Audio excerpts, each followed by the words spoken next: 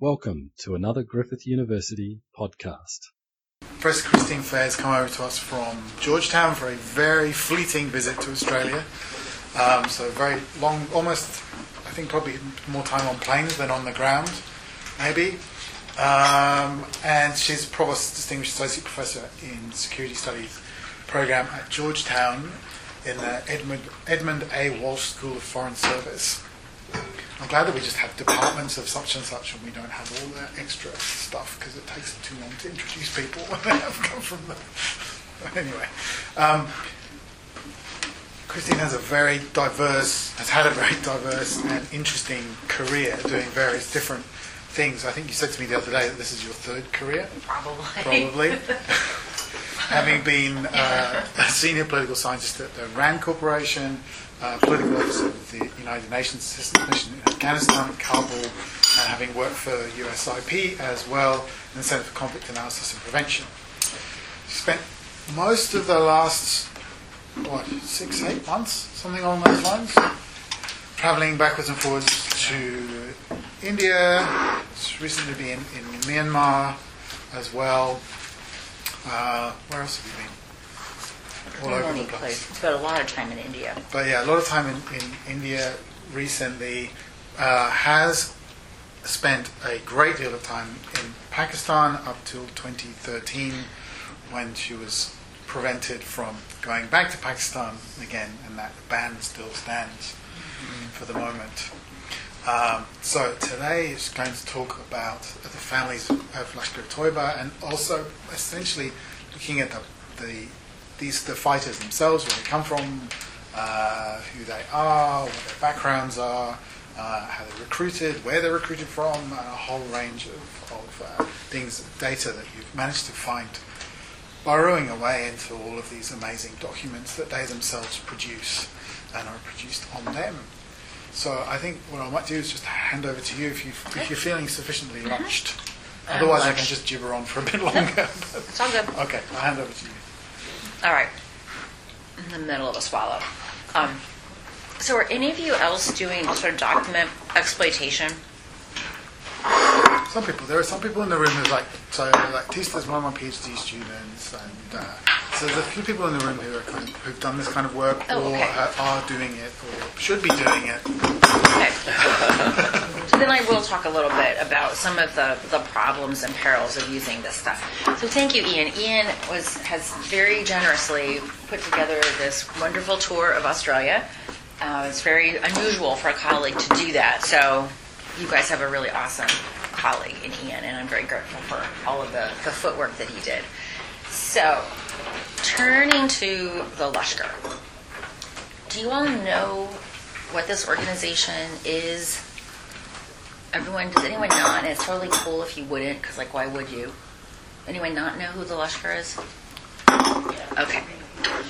So, if you were watching TV on the American Thanksgiving of 2008, you would have been following in one way or another, because they were even breaking up football to make announcements about it. This is the group that basically held Mumbai siege for about 4 days. I would argue that much of the duration of that siege had as much to do with the incompetence and ineptitude of Indian forces as it was the competence of this organization. That's a whole other discussion, however. So this may have been the attack that you may have learned about. You also had a guy who was caught in Afghanistan by the Americans, and he spent a lot of time in Guantanamo. Despite his commitment to not write a book and profit from his experience, he did exactly that. So there have been a number of LET persons who've had ties to Australia. But a couple of brief things about the particular organization, because it's important to understand where they situate themselves in the landscape of the jihad. So a lot of Indians will say that the ISI created this organization. That's not really true. It's very similar to the Taliban. It came into existence on its own juice, but once it drew the attention of the ISI understood the utility of the organization and made it a lot more lethal.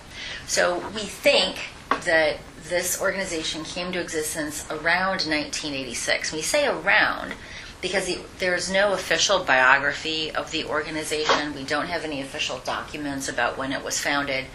And when people interview different parties, they have slightly different recollections of it. And this is because probably at the time, it wasn't necessarily momentous. So we don't know the exact time.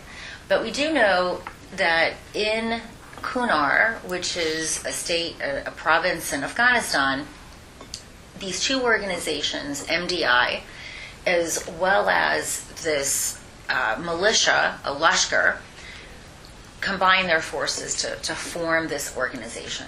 And they have in common that that both of them were Ahle Hadith. So I'll just make a very brief statement of overview. So in Pakistan, there are roughly 5 interpretive traditions.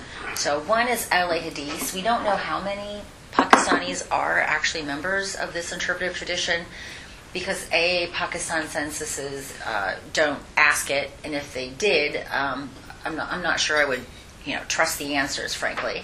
And Pakistan censuses are always out of date.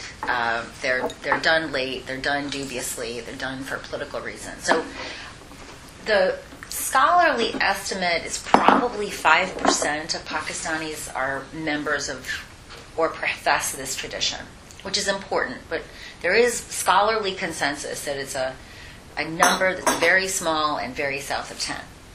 The next group are the Deobandis. The Deobandis in Pakistan are very different from the Deobandis in India, even though Deoband has its origins in India. Again, we don't have any actual way of knowing, but generally scholars put this number at still a minority, well below 50%. The next group are the Brelvis, and sometimes they're referred to with the shorthand of Sufis, and so sometimes when people talk about supporting the moderate Sufis, which is a policy that many Americans have espoused, I laugh because the Sufis in Pakistan are not peaceful. Whenever there is a hangama around blasphemy, usually there's a Brelvi behind it. When Salman Taseer, the governor of the Punjab, was murdered for defending a woman that was likely falsely accused of blasphemy, in any event, she was a Christian, so there's a debate on whether or not non-Muslims can be accused of being a blasphemer. He was murdered, and he was murdered by a Brelvi, and the Brelvis, in his order, were celebrated this murder. It is still believed that Brelvis are a majority of Pakistanis, again, with that caveat. Another way of kind of getting at the important market share of these different religious traditions is through data stored by the Mahakama Aqaf, which provides information about the inventory of religious institutions. So if we were to look at the numbers of institutions, the Brelvis have an inordinate share because of the presence of shrines. Then finally, there's a mixture of different, there's one more group, Jamaat Islami, which is both a political party, but it's also treated as a maslik. And then finally, Shia. And under the category of Shia, there are several different strains of Shia Islam. And generally, Shias in Pakistan, they tend to look towards Najaf in Iraq rather than Qom in Iran.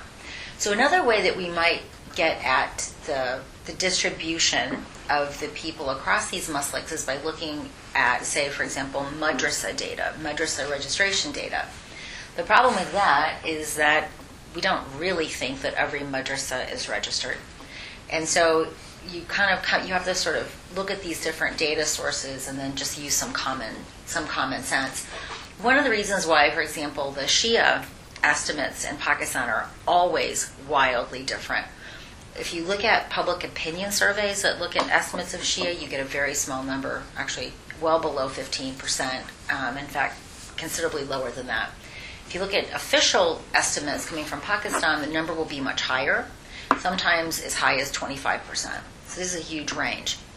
And one of the reasons for that is, y'all have been perhaps listening to the news about Kashmir. The part of Kashmir that Pakistan administers, Gilgit-Baltistan, has a very large percentage of Shia. Again, I'm not saying minority or majority because we don't know, because Pakistan does not include that part of the country in its census. So even if you assume that every single resident of Gilgit-Baltistan was Shia, it's still very hard to come up with some of these higher estimates of the percentage of Shia. So the other thing that's important about LET is that it was always separate in its training camps in Afghanistan. So the other group, the Barelvis, which in fact most of the groups operating in Pakistan are Deobandi. The Deobandis include the Pakistan Taliban, they include the Afghan Taliban, they include Jaish-e-Mohammed, they include the sectarian groups like Sepah-e-Sabah Pakistan, and they also have a political party that represents the ulama interests of the Deobandi ulama. So the Taliban are Deobandi, and when Osama bin Laden relocated to Afghanistan, Mullah Omar was very dubious about what Osama bin Laden was going to do, so he brought him closer. So in 1998, when the Americans bombed the al-Qaeda camp at Khost in retaliation for the 1998 embassy bombings, we didn't kill any al-Qaeda members, but we killed some Deobandi groups that operate in Kashmir as well as our ISI handlers.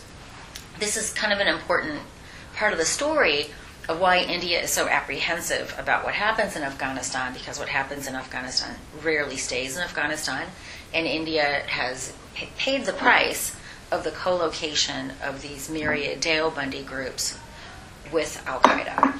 So I go through this just to make you aware of the different militant groups operating in this marketplace of militants, and that Lashkar-e-Taiba, while it is ideologically closer to al-Qaeda than, say, the Deobandis are, they are in fact separate, and they've largely always been. And some people will know, but there are some individual connections, but I could also argue that those individual connections exist for other interpretive traditions too, but we don't use those to assert a tight linkage with al-Qaeda.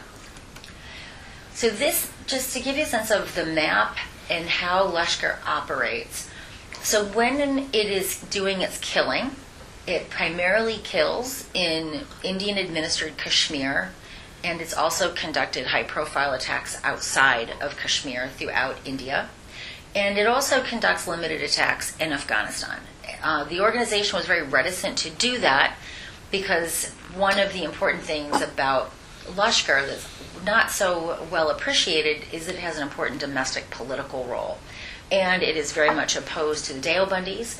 One of the central reasons is that the Deobandis practice takfir, which is this practice of saying a Muslim is no longer a Muslim, he's a kafir, and therefore liable to be killed, just like ISIS. So Lashkar-e-Taiba is at odds with ISIS as well as these Deobandis. And for them to operate in Afghanistan, remember the Afghan Taliban is Deobandi, they would have to have their soldiers in proximity to these Deobandis. And they've been always worried about sort of ideological diffusion. So LET operates what I would say the bare minimum number of attacks in Afghanistan to keep its constituents happy, while also insulating most of its fighters from this Deobandi influence. The place where it absolutely conducts no attacks whatsoever is Pakistan itself. And it makes it very different from this milieu of Deobandi fighters. Most, as I said, of the attacks that happen in Afghanistan that are being done by Islamists are being done by Deobandis. This is also true of communal attacks.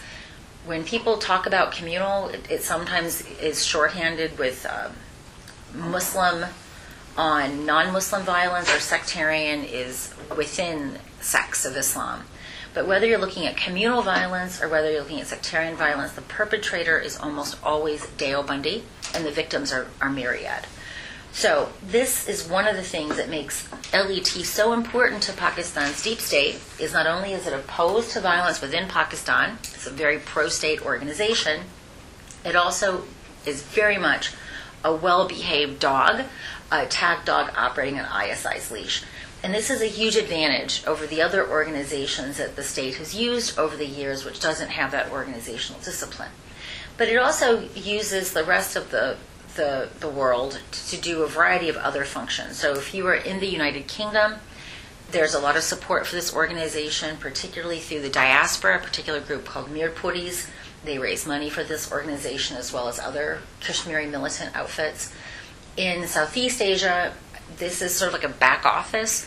So if you're a Pakistani and you need to get to India to conduct an operation and you're not simply crossing the LOC, you might go to, say, Bangkok, hand in your Pakistani passport, get a fake Indian passport, and then go in. And then if you have to exfiltrate, you might repeat that. The Gulf is also a major source of fundraising. it doesn't matter if you are a listed terrorist. You still have a fundamental human right to do Hajj and Umrah, which is something that Saudi Arabia points out about why it cannot crack down on the various terrorists rotating in and out of Saudi Arabia, also bringing with them sacks of money. So while the sharp end of the spear focuses mostly on India and some extent Afghanistan, it does have a larger space in which it can play and draw resources. So these are some of the attacks. These are what I would call the most important attacks the organization has done. But I would say up until this year, when Jaish-e-Mohammed became a more significant player, the Lashkar-e-Taiba certainly led if we were to look at metrics like victim yield, right, which is the number of people killed per attacker.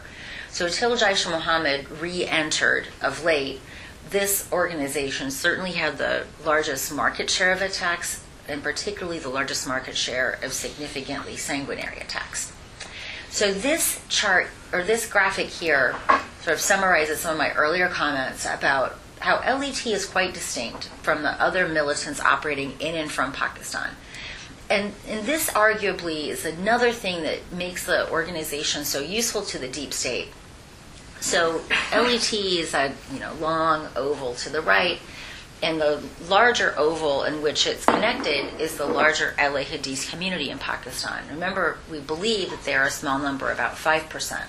But what we do know is that the religious leaders of the LA Hadith tradition overwhelmingly, with very few exceptions, denounce non-state violence. They believe that violence can only be waged by an Islami riyasat, by an Islamic state. So this means that while LA Hadith may have madrasas and mosques, LET can't draw from it. So LET instead has to have its own infrastructure. And this makes it much more dependent upon the resources of the ISI. In contrast, these Deobandi outfits, as I mentioned, they have the largest market share of madrasas, which are very lucrative. Don't let anyone tell you differently. These madrasas are often very large complexes. They're owned by families who own the land. People, instead of paying their taxes to the state, will pay zakat in kind or in monetary donations to these madrasas. And they will also have a lot of, what's the word I'm looking for? They'll have private sector enterprises on the property of the madrasas. So, for example, you'll have marriage halls, you'll have laundry services, you'll have bookstalls, you'll have high-end and low-end dining establishments, and those private sector enterprises pay money to the madrasa management. So having a madrasa, and particularly being the family owner of a madrasa, is a really important source of money. And that's why, for example, you'll see in the federally administered tribal areas, people who owned madrasas became very, very wealthy. And so the madrasa economy is something I've done quite a bit of work on, and unfortunately it's terribly misunderstood. But because of the resources through these madrasas and mosques, Deobandis have a lot more resources at their disposal. And unlike the difference between LET and the ulama community, the Deobandi groups have very little daylight between them and the ulama, and they have a political party. So they have a lot more resources that make them harder to control than this particular outfit. And notably, by the way, it's these Deobandi groups that are running off and joining the Islamic State, while LET has declared war against the Islamic State. Quite literally, they've declared war. So this business card I like to show. I got this business card from Yahya Mujahid. He is specifically declared a terrorist by the UN Security. There are various designating committees of the UN Security Council. He had already been designated during my last meeting with him, and he's passing out this business card. And you can see, I like this because it gives you the different locations where Mr. Mujahid can be found and can be found actively. So this is just one thing. If you follow their Twitter feed or other social media where they operate when they're not being deplatformed, you will see Hafiz Saeed, particularly Hafiz Saeed, running around freely, and you'll often see him disporting with official Pakistani security forces, whether particularly the Punjab police, they have a special commando unit, and you will see these guys providing security to the organization. So when Pakistan says, oh, we don't support terrorism, all you need to do is go to their Twitter feed and find ample evidence that this is a canard. And I mean canard not in the duck kind of canard, which is delicious, the irritating kind of canard. I love homophones. All right, so let's talk about my data very briefly, what they are and what they aren't. So anyone working in this space with these biographies, you first have to understand the milieu in which they circulate to figure out, are they truthful? Are they propaganda? What do we do with these things? How do we understand them? So in the years I've been working on this group and hanging out in Pakistan, they're really both. Right? They are intended to honor the slain for this organization, but they're also meant as a propaganda tool. And they're meant as a propaganda tool in at least two ways. One is glorifying the deeds of the person who's been killed, but the other is glorifying the family members who, in most cases, and by the time the biographies are written up, they've been all converted to the glories of the jihad. So this is why when I've written the book, I'm talking about they're not only recruiting the person, but they're also thinking about the family as a whole. And they do a lot of things to make the families, the Lashkar families, try to get other families to do what they're doing. So in other words, let me put it to you this way. If you look at the way a traditional military operates, we generally put recruitment resources on the individual. When we've had a recruitment constraint, as we did in the United States in 2004, and in full disclosure, when I was at the Bland Corporation, I worked on military recruitment, retention, and compensation, and both of my brothers are Army recruiters. So I sort of putting out my priors, I do come at this with a very strong labor market approach and understanding them as just manning a mission. We do go after the families in the United States, and particularly in a couple of conditions. We overwhelmingly prefer to get them in high school. So both of my brothers signed on the line when they were 16. This is why the Americans don't sign on to the Convention Against Child Warriors. And we do that because once they go to high school, once they graduate from high school, they have other options. So recruiters will tell you if we were to sign the convention, we would have a lot of difficulty making admission, particularly when the economy is good and particularly when we have active deployments to unpopular battlegrounds. So if you were in the United States in 2004 when we were having difficulty making mission, you would have seen TV commercials that were specifically targeting the American mom. And the reason for this is, you get them at 16, you have to have both parents sign. Military recruiters will tell you, Dad doesn't usually care. Dad is happy to sign. It's the mom who's very, well, what if Jessica goes to Afghanistan and she has to shoot someone? What if she comes back without a leg? Who will marry her? And so, these are real things that parents worry about. And so the commercials went after allaying usually these mothers' fears. And I must tell you that even if I hadn't had that background, I would have come to the same conclusion. Because Lashkar spends an awful lot of time on the mothers. They are also adamant that before they go on a mission, that the mother has to bless the mission, right? So a lot of these biographies are written by the mothers themselves. And so you have this dual instrument of propagandizing to other mothers so that they'll encourage their sons to join, while also propagandizing to other young men that they should aspire to the heroism in here. So you have to make some pretty important decisions that you document well about your assumptions so that other scholars can disagree with you in a transparent way. But then you also have to figure out, what do you do with the content of this stuff? Once you've kind of figured out what's its job, what's it doing in the world, you have to ask yourself, do I really believe the claim that my young man, repelled or dispatched, 30 kuffar with a dull pencil? Right? Did this really happen? And so what I did, and we documented it very clearly, particularly in this project that we did with the Combating Terrorism Center at West Point, we said, look, these are the things that we think are less likely to be fraudulent. And you can go in, if you disagreed with us in any particular record, you can go in and delete that record and redo the analysis.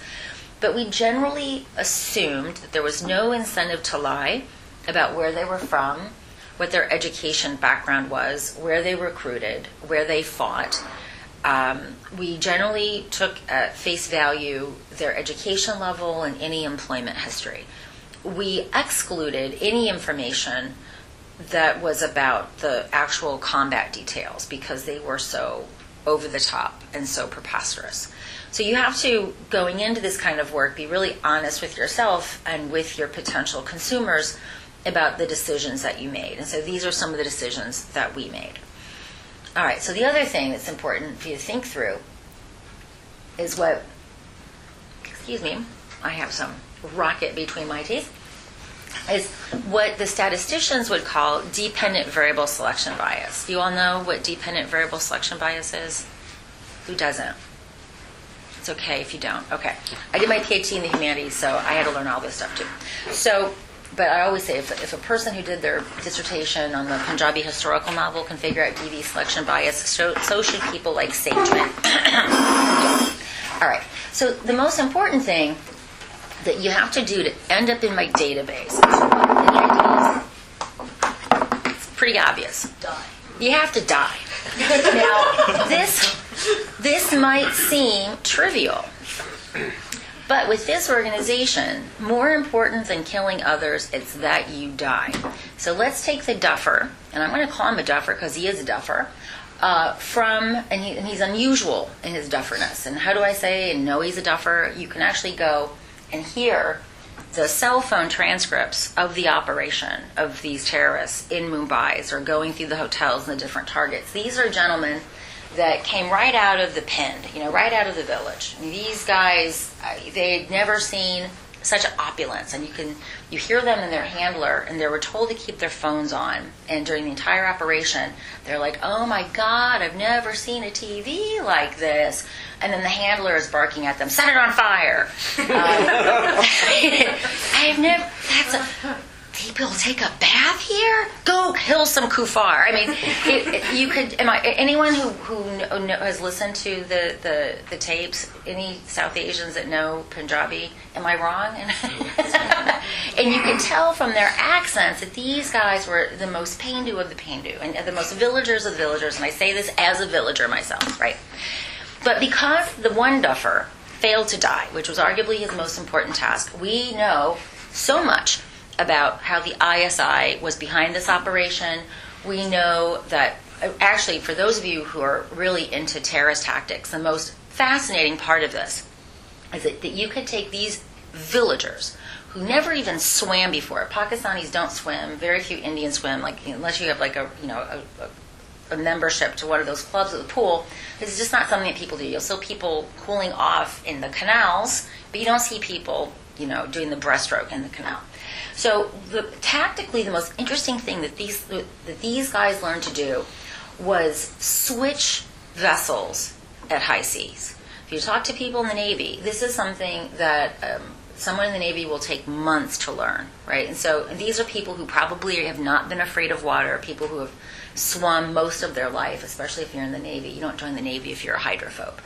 But these guys were able to do that. It's really, really remarkable. So obviously they had some tactical skills, but we would not know any of this had the duffer taken the bullet like he was supposed to, right? So the most important thing is actually to die.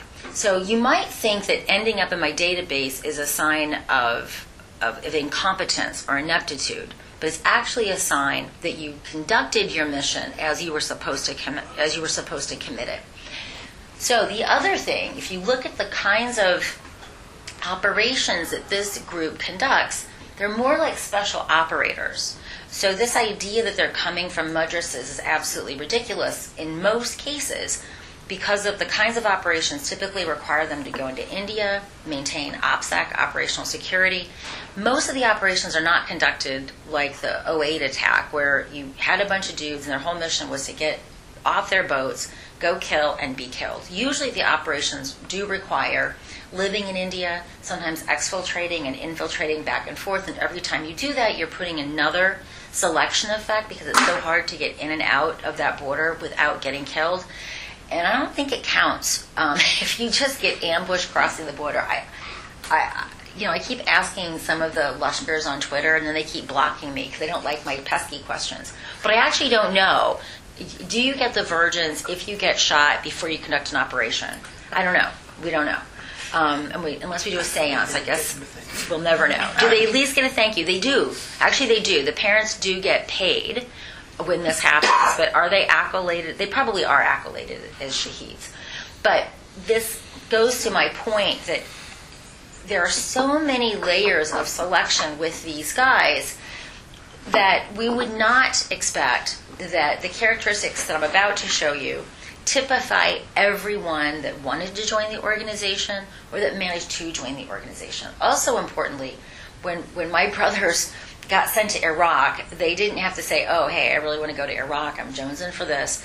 What Big Army said was, you are at least in paper MOS qualified, and therefore we're shipping you off.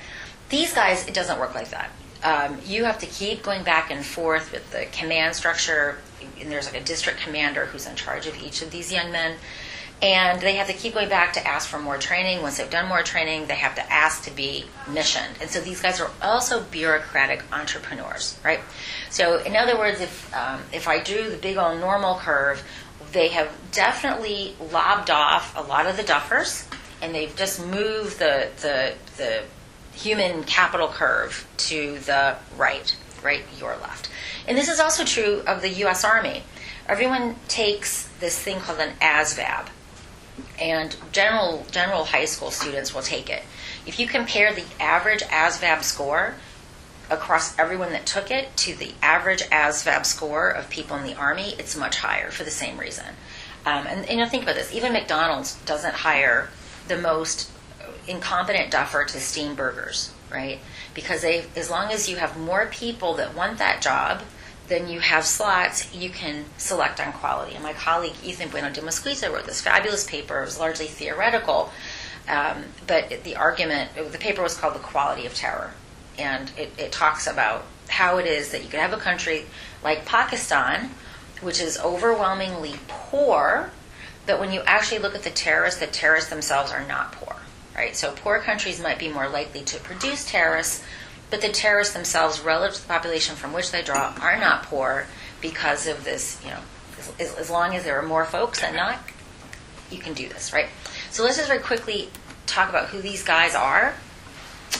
So this is important for our Kashmir discussion.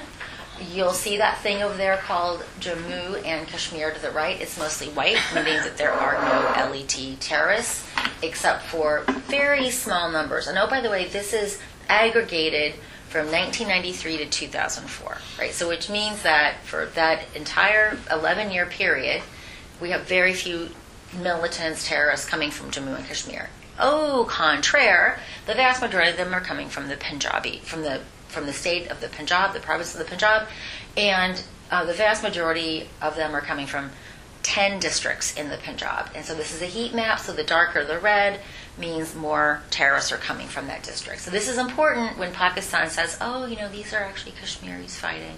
No, they're not. They're actually Punjabis. All right, so let's look at some of their human capital characteristics. So my guys, only 1.3% of them are illiterate. In contrast, Pakistani males, whether we're looking at urban, rural, Punjabi males, rural, urban, anywhere between 21% and 36% are illiterate, right? So this is that effect I told you about of just lopping off the duffers. Being a matriculate is an important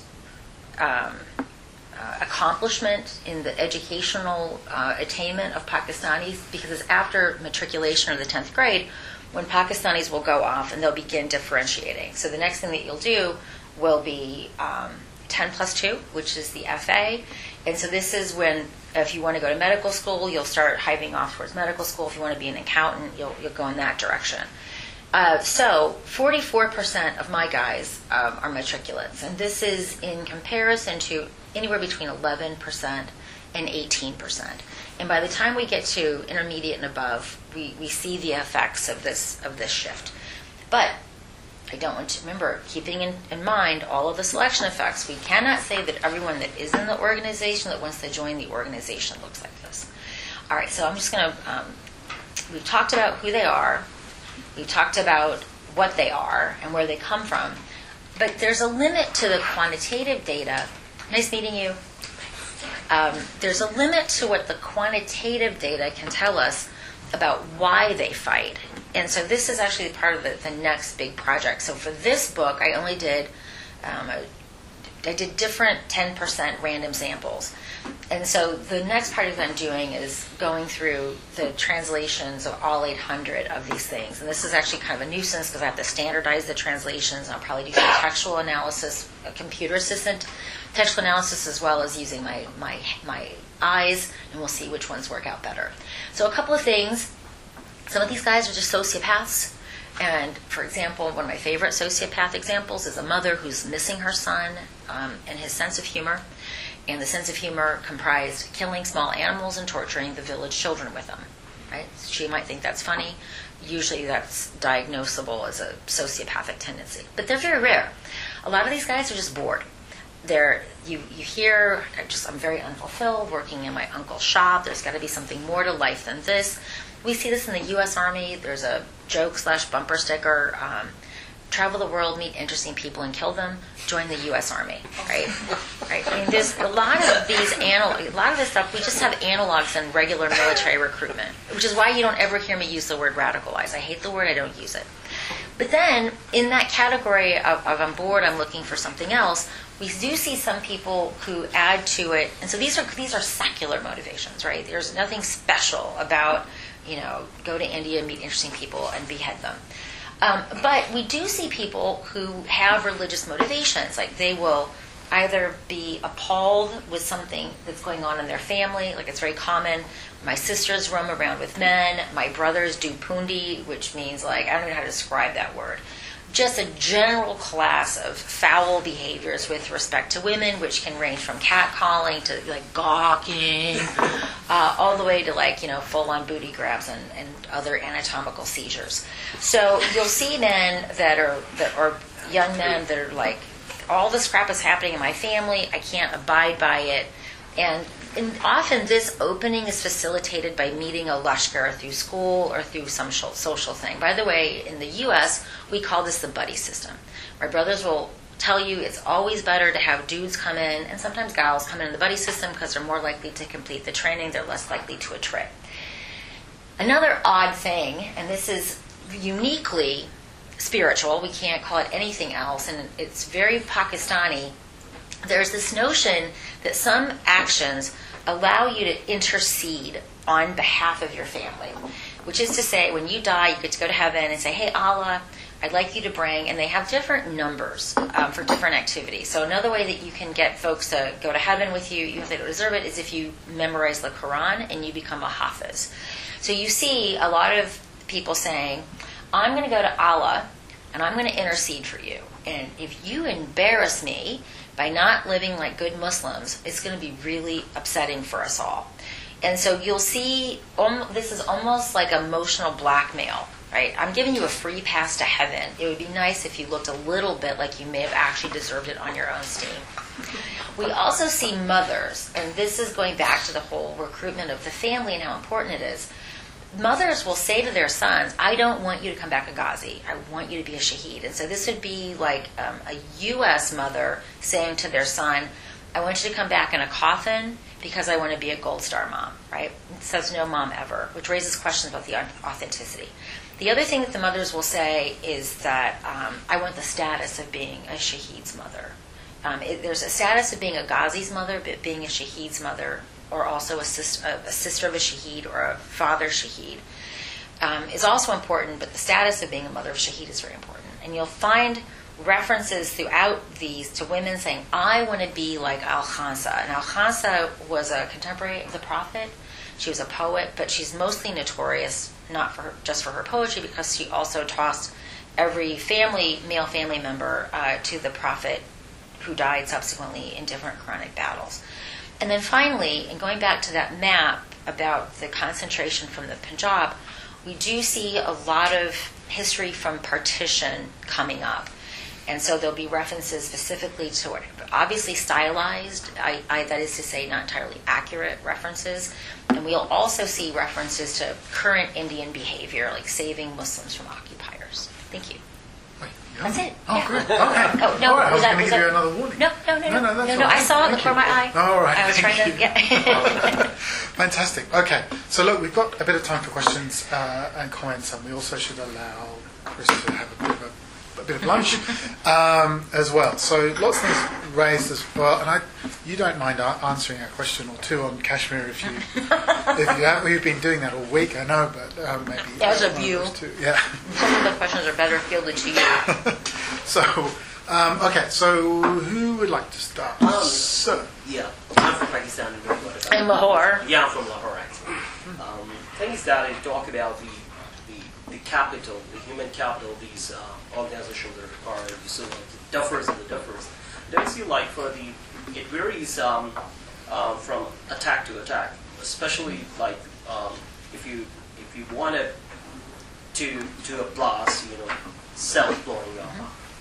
For that, you need basically duffers to hold kind of attacks in like Mumbai oppression, so in Afghanistan to, alongside with the Afghan Taliban to attack the U.S.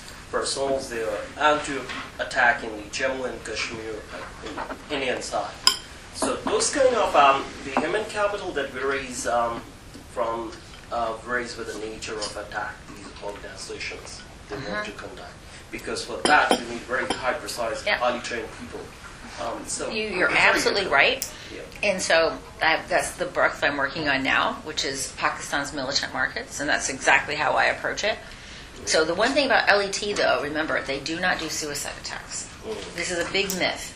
They use the same word, fidain, as the Dale Bundy groups do, but for the LET, a fidain attack is they will go in, it's really more like a high-risk mission that a special operator unit will undertake. If they manage to live that engagement to kill more kuffar, that's fine. But the most important thing is that they don't live and they're not taken hostage. So let's take, for example, now, oh, by the way, some suicide attacks are very difficult.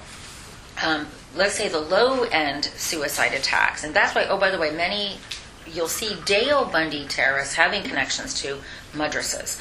So there's a couple of important madrasas in Karachi that have produced some of these guys. So it's pretty, as you said, doesn't require a lot of human capital to go into a Shia mosque and blow yourself up. Yeah. What you need is someone that you trust, right? Someone who's not working for an intelligence agency. Someone that you think is actually going to execute the attack. And therefore, these networks that you studied with so-and-so and such a madrasa might actually be very important. Now, there are some suicide attacks, though, that are very elaborate, but they're poorly executed. So let's take in Afghanistan, my favorite, the worst suicide bombers in the world are the Afghan Taliban. So they have these very elaborate plans, and they've been doing suicide attacks since 2005, but still 1 in 2 only kills himself. When they do kill, they kill a lot of people because the technology of killing has improved in terms of the explosives, the emplacement of shrapnel, and so forth. But a very classic suicide bombing operation involving the Taliban will be, let's say you've got 3 spheres of security. The first guy goes in, and I'm going to laugh because it's a little bit Benny Hill, for those of you of a certain age who know Benny Hill. First guy, he's supposed to go in, he detonates. The next guy then he blasts the wall. The second guy runs into the second perimeter, he blasts, and then the third guy goes into the target. Like this, for example, what was the tactic that was supposed to be executed when they tried to kill Dick Cheney in 2006. Here's actually what happened. The fellows don't understand blast radius. So first fellow goes in, boom, Allahu Akbar, and he takes out his colleagues. Now, this happens all the time, and you'd think that they'd figure out this thing, but they don't. And so it's not only is it a question of, and by the way, this is also why they stop using vehicle-borne IEDs, because it's very difficult to find Afghans who can drive. And by the time, if you see the cars in Afghanistan, they're generally fairly lousy, and by the time you load up the ordnance and you wire it to the ignition, you have a thing that's very hard. And so they were constantly prematurely detonating. I warned you about Benny Hill. And that's why even though they were going for a NATO convoy, the premature detonation meant that they took out a bunch of civilians. So you're absolutely right. And so that's why I don't use the word radicalize. I use the word manning a mission. And usually they are manning. The Dale Bundys have used some women. And the other thing is that just like a regular military, you learn to kill once you join, right? So my brother at 16, he couldn't even kill a deer properly, and we're from, a deer hunting family. So he learned to kill and how to kill and under what conditions to kill only after he joined. So unless we're willing to say that the U.S. Army radicalized my brothers, I think we should not be saying that Lashkar-e-Taiba radicalized these young men. But yeah, so you and I we had a mind meld there. If you want to collaborate, I've got loads of data, and I love collaborating. Thank you, Crystal. Thanks for coming. I've got three other questions. Has anybody else got any other questions? So you can keep signaling to me as we go through. So we've got enough time to just take them one by one. So Atul. Just two small questions. The second last point which you said, I didn't understand. Like mom saying to the kids that don't come back as a gaji, but come to the South Asian moms are very protective of their kids. Mm-hmm. Exactly. They go out of their way to save their kids. So how come these moms are looking for a shade, not a gaji? It's a Spartan mother's thing, isn't it? No, this is what I said. So going back to the first question, so let's put it to you this way. I was a militant activist against the Iraq War, right? If my brothers had died, what would have that done to my views about the Iraq War? Right? Would have I said that they died serving, Dick Cheney's wallet? How do you deal with the depression in such a context? I go through this thing myself. Like, how would have I dealt with my brothers dying? Even thinking about it makes me get teary, right? I just couldn't even imagine it. So then I go to these mothers, right? What really happened when their sons died? And they, by all evidence, they do give permission for them to go. Do we really believe that the mother said, and the expression that they use in the text is, take a bullet on the chest? This is a very standard expression that the mothers say. Do we really believe that they said that? Or do we think that the Lashkar-e-Taiba wants us to believe that this is what the mothers say? Okay, so this is where, ethnography, Farhat Haq did some really interesting work with the mothers of the Lashkar that was published in Signs many years ago. This is where ethnography is probably more useful here. And this is where, as I said, you have to just constantly keep your BS detectors, because it is extraordinary that a mother would tell her son, and there are just countless examples where in one case the mother was able to contact his battlefield commander, and he didn't want to put the phone to the son because he was afraid that the mother was going to say, please don't die. But she says, no, I'm not that kind of a mother. I'm an Al-Khansa. You tell my son to take a bullet on the chest. And so do we really think that the mother said that? We don't know. We only know that this is what they say.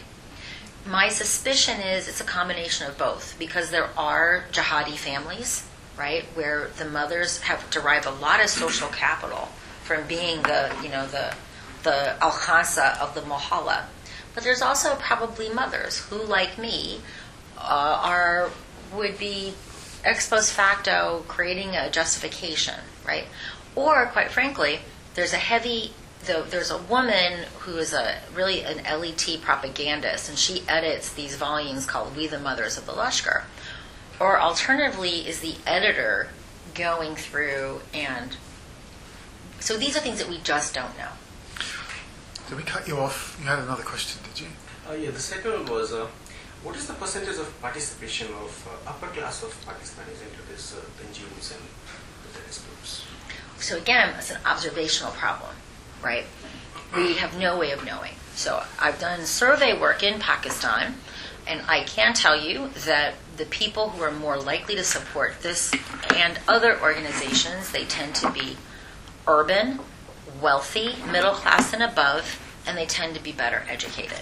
The people who are most opposed, not not just to this group, but to groups in general, they tend to be the urban poor.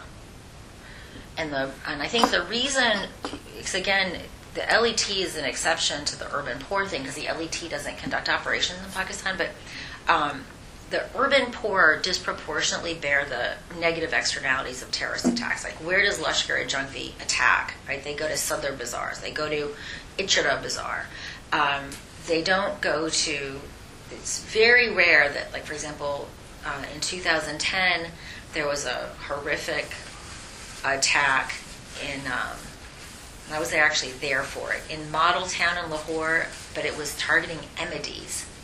But when they attacked Dr. Ganj Bakhsh, which is actually, I live near Dr. Ganj Bakhsh, it's like old city Lahore, very poor, and that's where they conducted suicide attacks. So that's part of the explanation why in Pakistan the urban poor are most likely to oppose these. Now, this is support for terrorism, right, which is the demand for terrorism. It's not the supply. So we don't have a way of answering that question. And there's several databases. We have a HIS database. There's a sort of proto database on some of these Deobandis. They're all affected by this selection effect, right? Steve. This everything talk is new to me. In recent years, there's been a number of attacks on Chinese-funded projects, either in the construction side or the cost of the buildings. Just wondering, what are the attitudes of these various groups on China, apart from India and US? Mm-hmm. Yeah, I've got data on that. It's not in this analysis. So let's be very clear about where it's happening. It's happening mostly in Balochistan. And Balochistan has had various waves of insurgency. The most recent one begins in 2005 with a rape of a Baloch doctor, allegedly by pot mill officers. They are the Baloch. The Baloch province is about 40% of the land mass. The total population is about 5%, and that's using the 1998 census, which is way out of date.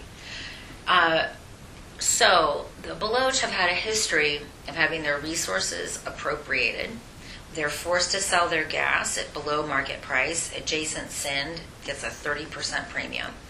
And they don't get their own gas hookups until a military installation comes to town, right? So the way in which Pakistan operates, because they have so little representation in the National Assembly, which is the house that has most of the power, equal representation in the Senate, but it's got no power, it has, as a consequence, they've been exploited. There's been very little development in the state. They are consistently, in terms of human capital measures, the lowest. If you look at gas stoves, if you look at toilets, any measure, the Baloch rank the lowest. The CPEC, and I will be very blunt, I'm not going to mince words, is not about enriching Pakistanis or improving their lives. It's really about enriching the Chinese. And it's very similar to what they're doing in Sri Lanka, what they'd like to do in Myanmar, what they'd like to do in Bangladesh, and what they've done in Djibouti. So if you are a Baloch, you see that you have been systematically screwed over by your government, and then you see that they are willing to kill every Baloch to make Balochistan safe for Chinese exploitation. The Chinese model is not to hire locals, it is to bring in Pakistan, they even bring in their own potatoes, right? So little contribution to the external market. And what Baloch feel, and of course there's what's happening at the Gwadar port itself. Gwadar is water deficient. There's not enough water, and which is going to limit the Gwadar settlement. They're also concerned about ethnic change, that a lot of Punjabi settlers are coming in. So there's all of these issues, some of which are simply a long-standing dispute between a province and the center. But when the Chinese activities are layered onto this, it's an additional grievance. I will also be blunt. The Chinese do not treat the Pakistanis well. The racism is palpable. They will, and I also have seen this in Afghanistan, they will bring in pork, which is just really a problem. The prostitution, also a problem. The internet is rife with Chinese assaulting Pakistani police officers who won't let them out of their garrison for their own safety to go visit prostitutes. So we could have a whole other segment about what people think of the Chinese. And the Chinese, for their part, there have been a lot of, and actually Ian knows this better than I do. His repository, we share some monkey DNA, I think, because we both like crazy videos.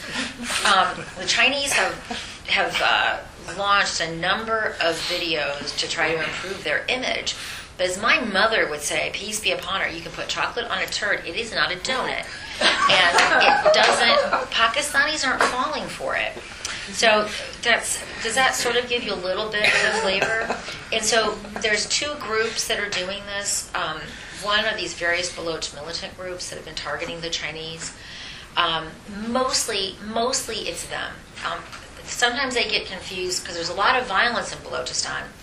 Lashkar-e-Jhangvi has been killing Hazara Shias. And then what the state has tried to do, the state has tried to set up faux Baloch groups that are engaging in violence. So if you're just engaging in a coding exercise, it's hard for you to know which are true Baloch militant groups or those that have been constituted by the state. Thank you. Ian's got loads of awesome videos. Colin. That's not a line that's easy to follow. I see the fact I just tipped over my coffee cup. But I find that fascinating. And like Steve, I know next to nothing about Pakistan. And I'm trying to compare with what you're saying with the little I know about radicals in, sorry, is that the word you don't want to use? Militants, whatever you want to use, in Indonesia. And some of the things sound familiar and some of the things don't. I mean, Indonesia is a very small beer compared with what's going on in Pakistan. But one of the things which sounds familiar is your blast radius analogy. I think in recent years there have been more people killed in Indonesia by self-detonation of bombs than there have been innocents. I think considering it. But the actual question I wanted to ask you was, you had that table there of LET militants, their characteristics by education. You compared that with a number of segments of the Pakistani population. Do you have any data that breaks up those militants into things like urban origin or rural origin, leadership as opposed to followership? Because in Indonesia, the leadership is the one which is well-educated, urban and so on. The followers tend to be much less educated, less rich and more rural. So the short answer is we do not have that data because LET is very careful. It doesn't send its leaders into battle, right? They have a very short depth, and the only leaders that do consistently get whacked are the Jammu and Kashmir field commander. I mean, for lack of a better word, those guys have a fairly short half-life. It's kind of like Al Qaeda number 3 in Pakistan. They cycle through them pretty quickly, and then the more you have to cycle through, the more difficult it is to actually get someone to take that position. So we don't know. But like Hafiz Saeed, for example, he's a well-educated professor. But what we can tell from these guys is that they're well-educated relative to the population from which they draw, but they're underemployed. So there are two competing explanations for this. So if you're a USAID person, you're like, oh my God, we can create jobs and they won't be terrorists anymore. But the other possibility is that if you are a committed militant, you don't want full-time employment. So let's say that you could easily get a job at Citibank, but Citibank is not going to let you run off for 3 months to go do jihad training. Hey, I'm going to see you in October. I've got some stuff in Kashmir. So, and that's why the numbers only get you so far. That's why the actual narratives themselves are more explanatory. And there's nothing in the narratives that say, I'm sick of being poor. Actually, quite the contrary. The narratives say, my family, we are excess consumers. We have these cars, we live beyond our means, we take loans from the bank, we're living off of usury. We see in the narratives, and look, I want to be very clear, these are done on 10% sequential, 10% random samples. So it could very well be that I'm missing all of the I really hate being poor and I expected a better life, and I haven't gotten to those biographies yet, so big giant asterisk. But right now I'm not seeing evidence for the poor me, I'm poor. It really is. So I've been working on a graphic about sort of people, and these biographies fall along this three-dimensional space. So one-dimensional space is, secularity versus religious motivation. Another one is, for example, their perception of the battlefield on which they're fighting. So some will make these larger contributions to, the Ummah itself has been degraded, and by participating in this one theater, I'm helping in the uplift of the Ummah. So another measure is very local, i.e., Kashmir, India, to the other Ummah, and oh boy, I just completely blanked out the other axis, the secularity, it's the kind of grievance that they're having, ranging, and it's not exactly the secular religious, it's the grievance is it partition? Like we have been aggrieved in the following way, and again, it's not exactly the Ummah issue, it's about a specific thing that the individual or their family has experienced. So there are these so the different biographies, if you can imagine, you can just plot them. The image itself is kind of sloppy because I'm still working out how do I really finalize these measures, which I'll do later in the project. I don't see the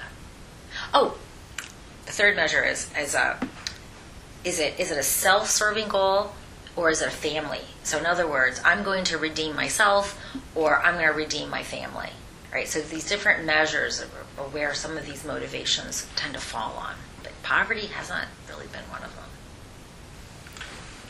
Two more questions. It's really three. I don't know. We'll have to see. I'll have to whip through them really quickly. Yes. 1, 2, 3. So one first, then we'll have an answer, and then we'll go. Yeah. Okay. Thank you for the talk. Very interesting and entertaining on an interesting topic. I'm just interested in the origins of the organisations and others like it. Just interested in your take on the social and political conditions that gave rise to this organisation and others like it. I mean, I can think of a couple, but be interested in your take on what was going on in the 80s. Oh, well, this is easy. This group, and it's a little bit Four Lions, if you've seen that movie. They wanted to go to Afghanistan because they wanted to liberate Afghans from the Russians. But they just showed up to the party too late, because by the time they got their act together, the Geneva Accord had already been signed. And this is actually a really interesting part of their history, because it tells you, I have my hand, sorry, I have a really screwed up hand. So it tells you a little bit about their history. So once they realized that they missed the jihad, the jihad train just sailed past them, and I mix that metaphor on purpose, they find it's like, we don't have a place here, because they do not believe in sectarian conflict. They made a very deliberate decision. We are not going to be siding with one Muslim against another. And this happens regionally to coincide with massive Indian malfeasance in Kashmir. The Indians it stems from Prime Minister Indira Gandhi and her overuse of power, her destruction of secularism to personally, arrogate to herself all kinds of powers and privileges for herself and her family. That she actually, in some ways, starts the Kashmir kerfuffle, dismissing a properly elected government. Her son then organizes these dubious elections. And so Pakistan had been wanting to start an insurgency in Kashmir for a very long time, but failed. But after this, the whole place blows up. The timing is very propitious. And we also know that Zia understood this. Zia was Pakistan's military dictator.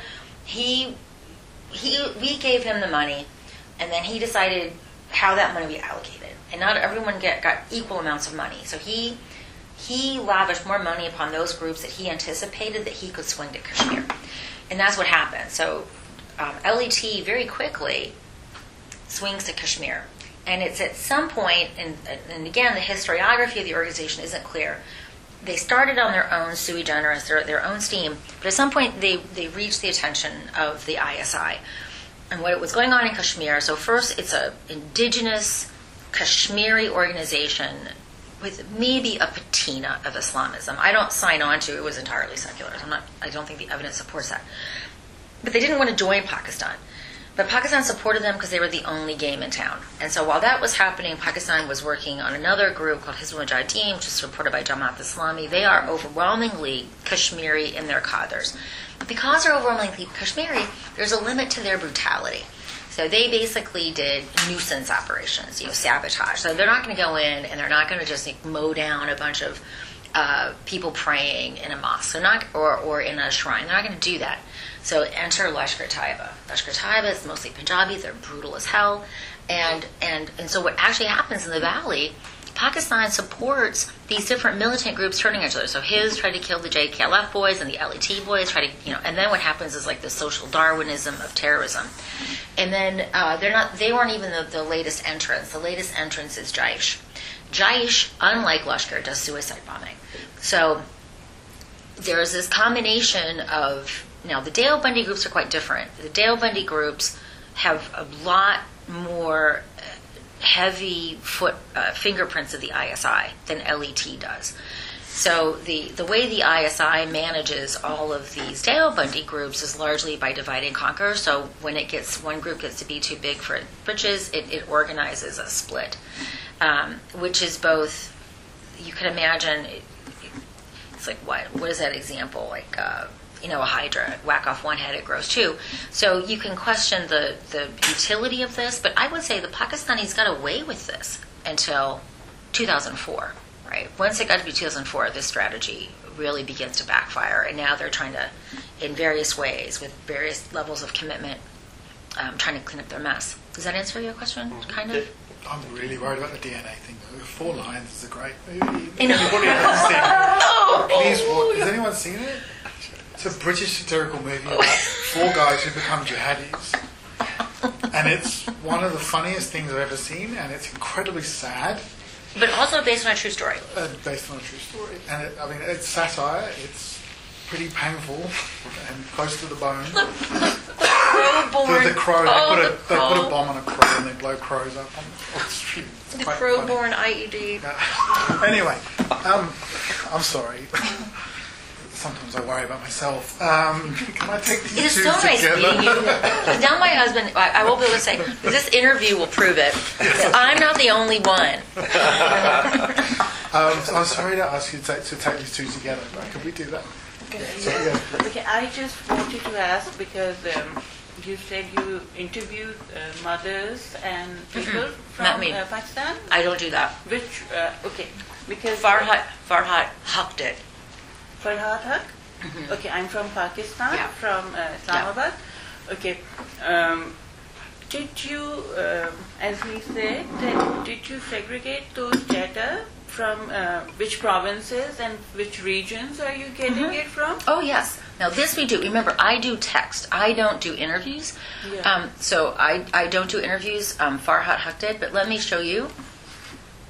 This is where they're coming from. Oh, yeah, you came in late. Yeah, I came Yeah, in. you I came in saw later. this Yeah. because here you said that it is because that is Sialkot, right? Jammu and Kashmir and Jhelum.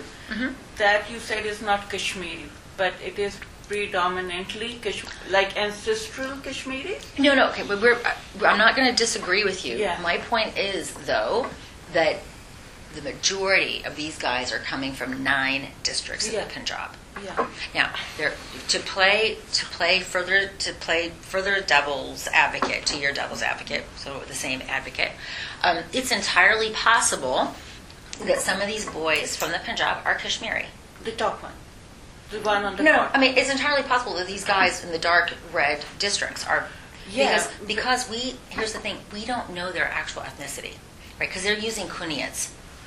Yeah, but I would tell from their names also. You didn't understand what I said. They're using Kuniyats, Yes. so you won't know their name. Kunyat from the spiritual line. They're using nom de guerres. So you can't infer anything about their ethnicity from their Kuniyats. Like their Kuniyats will be like, son of bin Qasim. That's not going to from tell you. that time. Yeah, It's not going to that's tell you a anything big about their thing. ethnicity. Okay. Apart from that, because I'm from Pakistan, the north part of it, where the red lines are, that is the region that is touching Kashmir. Yeah. That's the Punjabi-speaking Punjabis of Punjab, which have their ancestral linkage to Kashmir. The south area, which is the bottom, that is the Saraiki speaking, Yeah. where the Lashkar-e-Taiba originated from, and where all the very brutal kind of all the acts happened there in the south of They Punjab. didn't originate in the Saraiki speaking, but we're saying the same thing. Yeah. At the end of the day, you cannot escape the statistical truth that the majority of these guys are coming from 10 districts in the Punjab. That you can put, Yeah. you can arrange all the chairs around the Titanic that you want. It's still a fact that the majority of these guys are coming from Kashmir, from the Punjab, not from Kashmir or any place else. What I do think is interesting is that in recent years, you can see this in Balochistan, but it's also been making progress into Sindh. Yeah. And this tracks with all, you can go to Jamaat al-Dawa FIF's website, and they have annual reports, and they tell you all their activities. So everything that you said is not disputed, but my point is just very simply, the majority of these guys are coming from the Punjab, and you'll also note that generally close to the border Yeah. with India. And I think in some of these, like Gujranwala Gujranwala, yeah. is one of these districts, and so the districts that have these really terrible stories of partition are coming up in these districts. So I think there's a partition. Gujranwala we've is got- not from We can bring it up afterwards, but we're almost out of time. One more question. And very One, passionate. one simple question. Where does the money come from to operate the activities of LET, and how they sustain the money? So first of all, it's not that expensive to run. So do we really know how much? They don't. So Falat and Sanat Foundation does publish their financials, money taken in and money taken out, and how they do it. And so there are estimates that the annual operating cost is $100 million. And now, from my point of view, that number is just pulled out of someone's preferable orifice, because there's no way you could know this. But let's think about the problem a little bit differently. If you look at the Indian budget, and we can't do the same analysis of the Pakistan budget because they took all of their retirements and they put it in a civilian billet, and that was because they wanted, and it was done, it wasn't a trick, but they wanted to give the World Bank some excuse to say that Pakistani spending on the defense is under 3% of the GDP. So we'll look at the Indian budget because they're similar in a lot of ways. So 54% of that budget is spent on human costs, which is perquisites for retired and serving. And there's no reason to think that in reality the Pakistan budget's any different. It's just like we have more transparency in the Indian budget, which is why I'm making that comparison. If you look at the human capital of the guys in my database, they fall somewhere in between an NCO and someone that could get into the PMA, the Pakistan Military Academy. So they're getting the human capital of a fairly competent paramilitary / almost like special operators, right?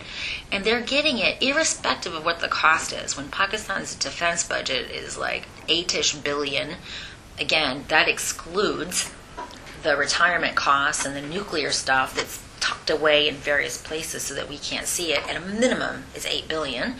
This is a drop in the bucket. And you're not paying retirements because they're not supposed to retire. They Funeral are. benefits? What? Funeral benefits? They do pay funeral. They do pay funeral benefits. They do pay funeral benefits because I did a separate survey of militants' families about what kinds of benefits they got and from whom. So for some operators, the money that they were getting from the ISI was 1 lakh rupees. There's a lot of volatility in the Pakistani rupee, so that was the number that I got in 2007. So probably around then, the exchange rate was 80 rupees to the dollar. So I think it was something like a couple $1,000s. And that was a one-time payment. Other people, and most people didn't get anywhere near that amount. Sometimes they said that they would get Eidi gifts once a year from the organization or from some, random dude in a shalwar kameez. So by all accounts, these guys have the firing power of a special operator unit at a cost that is just incomprehensibly low compared to what someone in uniform would cost. And unlike someone in uniform, there's plausible deniability. Right? So people ask, will these guys ever give these guys up? The answer is no.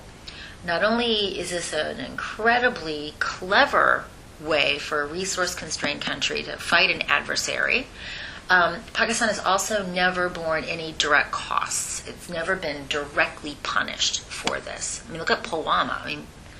Pakistan actually managed to come out looking pretty good by the time that whole fiasco was resolved. What a way to end. What a place to end, yes. But I think we better have.